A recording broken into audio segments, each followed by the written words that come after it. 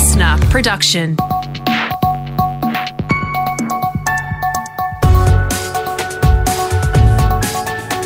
Australia Today's Morning Agenda with Natasha Belling.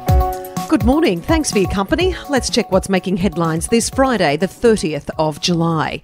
The Australian Defence Force has been called in as the COVID crisis spirals out of control across Greater Sydney. Despite 5 weeks of lockdown, infection numbers are continuing to increase. Yesterday, 239 new COVID cases were recorded, with more than 80 of those infectious while in the community. The New South Wales Premier yesterday announced tough new restrictions, including shutting down businesses not adhering to COVID-safe practices.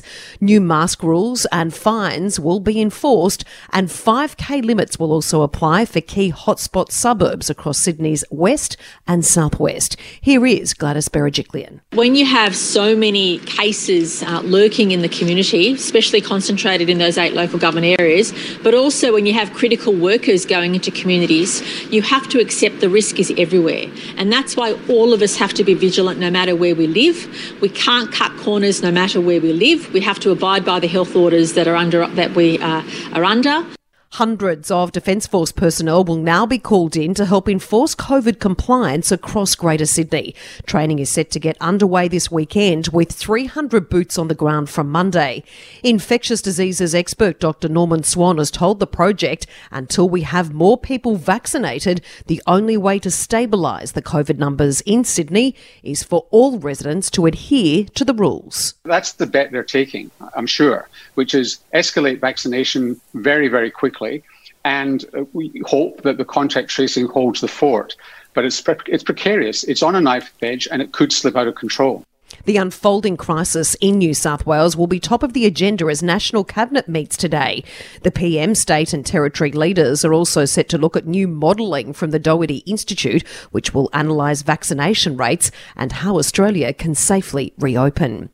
Meantime, the mask mandate across southeast Queensland will remain in place for at least another week. Health officials are monitoring dozens of backpackers in Brisbane after a traveller tested positive after his hotel quarantine stay. Genomic sequencing has shown the man contracted the less contagious Alpha variant on a flight into the country. And another golden run for the Aussies at the Tokyo Olympics, including Jess Fox again making history. The world champ took out the canoe slalom final, the first time the event has ever been included in the Games. Here is Jess on Channel 7. I'll be reliving this moment and rewatching those videos because it was just so special. And we'll have a full wrap of the Games coming up shortly in sport. Now let's check what's happening in your state with our reporters on the ground, and we begin in Victoria. And whilst the state is now out of its 5th lockdown, health authorities are still on alert. Yesterday, part of an apartment complex in Hawthorn was locked down, and all residents told they'd be quarantining for 14 days after a COVID positive case. Our reporter James Lake in Melbourne says the government is taking a cautious approach. Certainly is cautious, Tash. Authorities trying hard to give back some freedoms but not put our health at risk at the same time. Yesterday was just day 2 out of lockdown and we had 6 new COVID cases reported in Melbourne. They've also managed to find a link with that mystery infection in a traffic controller. It's now tied back to the previous outbreak. There's an alert as well today for people living in Camberwell after COVID wastewater detections in the area. The health department's hopeful it is from someone who's no longer infectious, but locals have been told to come forward for testing if they have even the mildest of symptoms. To New South Wales now, and it's feared sensitive information may have been compromised during a cyber security attack on the New South Wales Department of Education, including contact details. The attack happened as teachers were preparing for a return to online learning in July, causing chaos before the start of Term 3. Our reporter Siobhan Caulfield has the details from Sydney. Tash, the department says it has been working with Cybersecurity New South Wales and forensic specialists in response to this incident. While investigations are ongoing, it is feared some sensitive information, including contact details, were compromised. That's despite various internal systems, including emails, being deactivated in an effort to prevent student and staff data being accessed.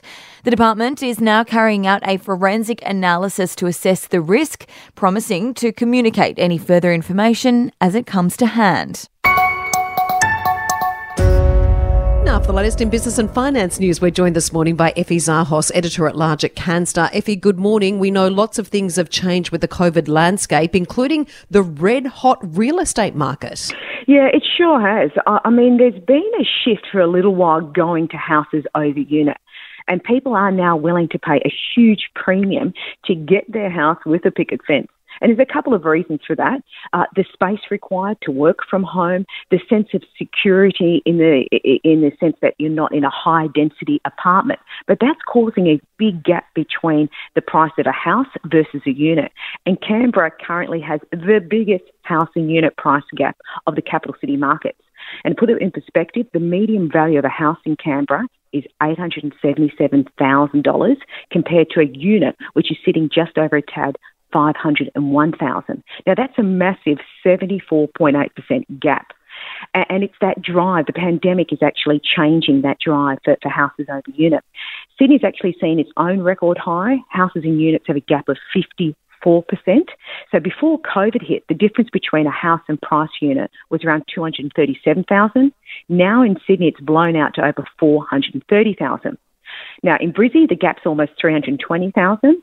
Now, nationally, over the past 16 months, capital city house values have risen 14.2%, units only 5.6%. Now, look, either way, it's not good news for first home buyers looking to buy a home over unit. But at the end of the day, Tash, it's going to come down to supply and demand. The premium price attached to homes will naturally force some people back to units because it does come down to an affordability issue.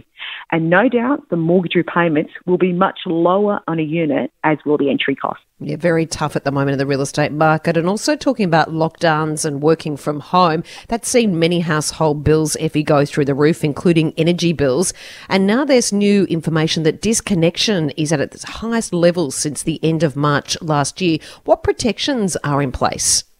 Yeah, look, the Australian Energy Regulator points out that the number of retailers performing disconnection is now at the highest levels, as you said, at the end of March last year. It actually peaked on the 28th of June, 1,000 disconnections for that week. But look, it has taken a dive, Tash, a sharp one. And it's important to put this in perspective. Unfortunately, these numbers aren't the highest. Disconnections were actually higher pre-pandemic. In fact, in the 12 months prior to COVID, 75,000 customers had been disconnected from their electricity or gas. Now, Victoria's not included in that because it's under a separate system. Now, look, Choice, the consumer advocacy group, has raised concerns over these numbers. I suspect the downward trend of these numbers will continue, though, because the Australian Energy Regulator has developed what's called a standby statement of expectations. And it applies that in areas that are in extended stay-at-home orders due to COVID. You can go on their website and see which areas get that exemption. It has been enforced since the 1st of July. Now, in general, providers cannot disconnect you without your agreement. So that's interesting, how they reach that agreement. And they can't defer you to a debt collecting agencies. You've got some reprieve there. Look, I think for most of us, we've still got a good month of winter ahead of us. So it really does pay to have a look at your energy bills. You want to look at what rate are you paying per kilowatt hour, your supply charges, what discounts could be applicable to you, and any hidden fees. And as a guide, Tash, if you're living in Sydney, about 24 cents per kilowatt is good. Melbourne, 20 cents per kilowatt hour. Brisbane's about 20 as well, and Adelaide, 32 cents. So maybe compare that and see, are you paying more? If so, then look at switching. Great tips as always. Thanks, Effie.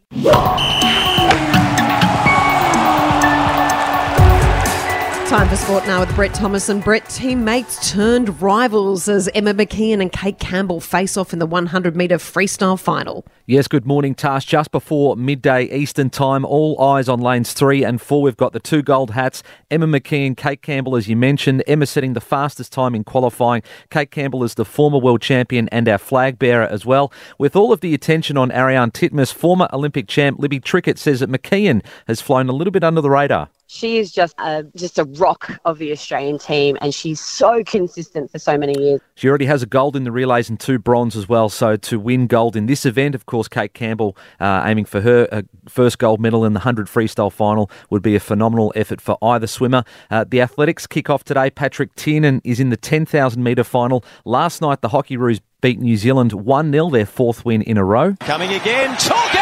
Yes, Emily Chalker intervenes right when Australia desperately needed a goal. Thanks to Channel 7, that's our best ever start to an Olympics. The Matildas play their quarter-final against Great Britain tonight, and the Opals back in action as well.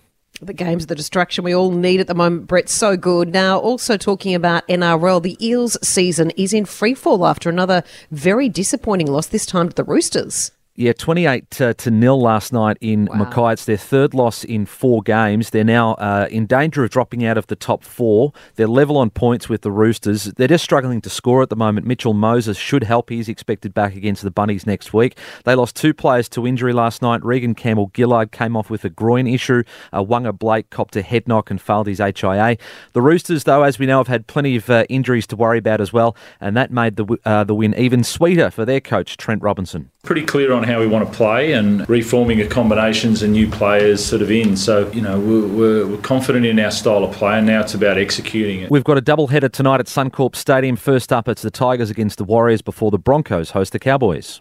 And the AFL ban on boxing, Brett, hasn't gone down well with a premiership coach at the Bulldogs. No, the gloves are staying on at the Bulldogs, Tash. The AFL has banned boxing sparring so they can still use pads and bags, but to not jump in the ring against each other, even if they wear protective headgear. This, of course, after Hawks forward Mitch Lewis was concussed at training and missed 3 matches.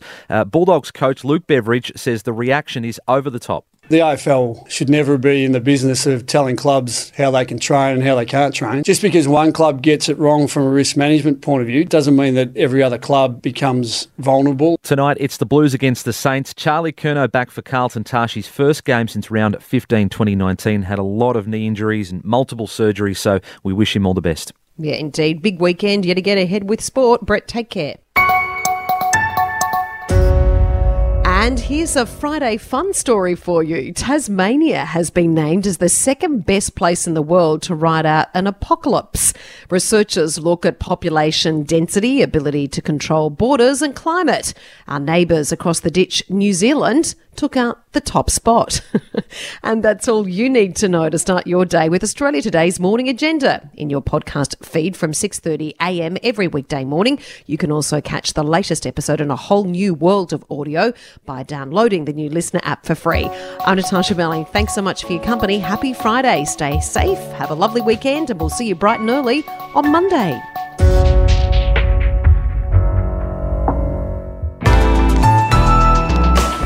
Listener.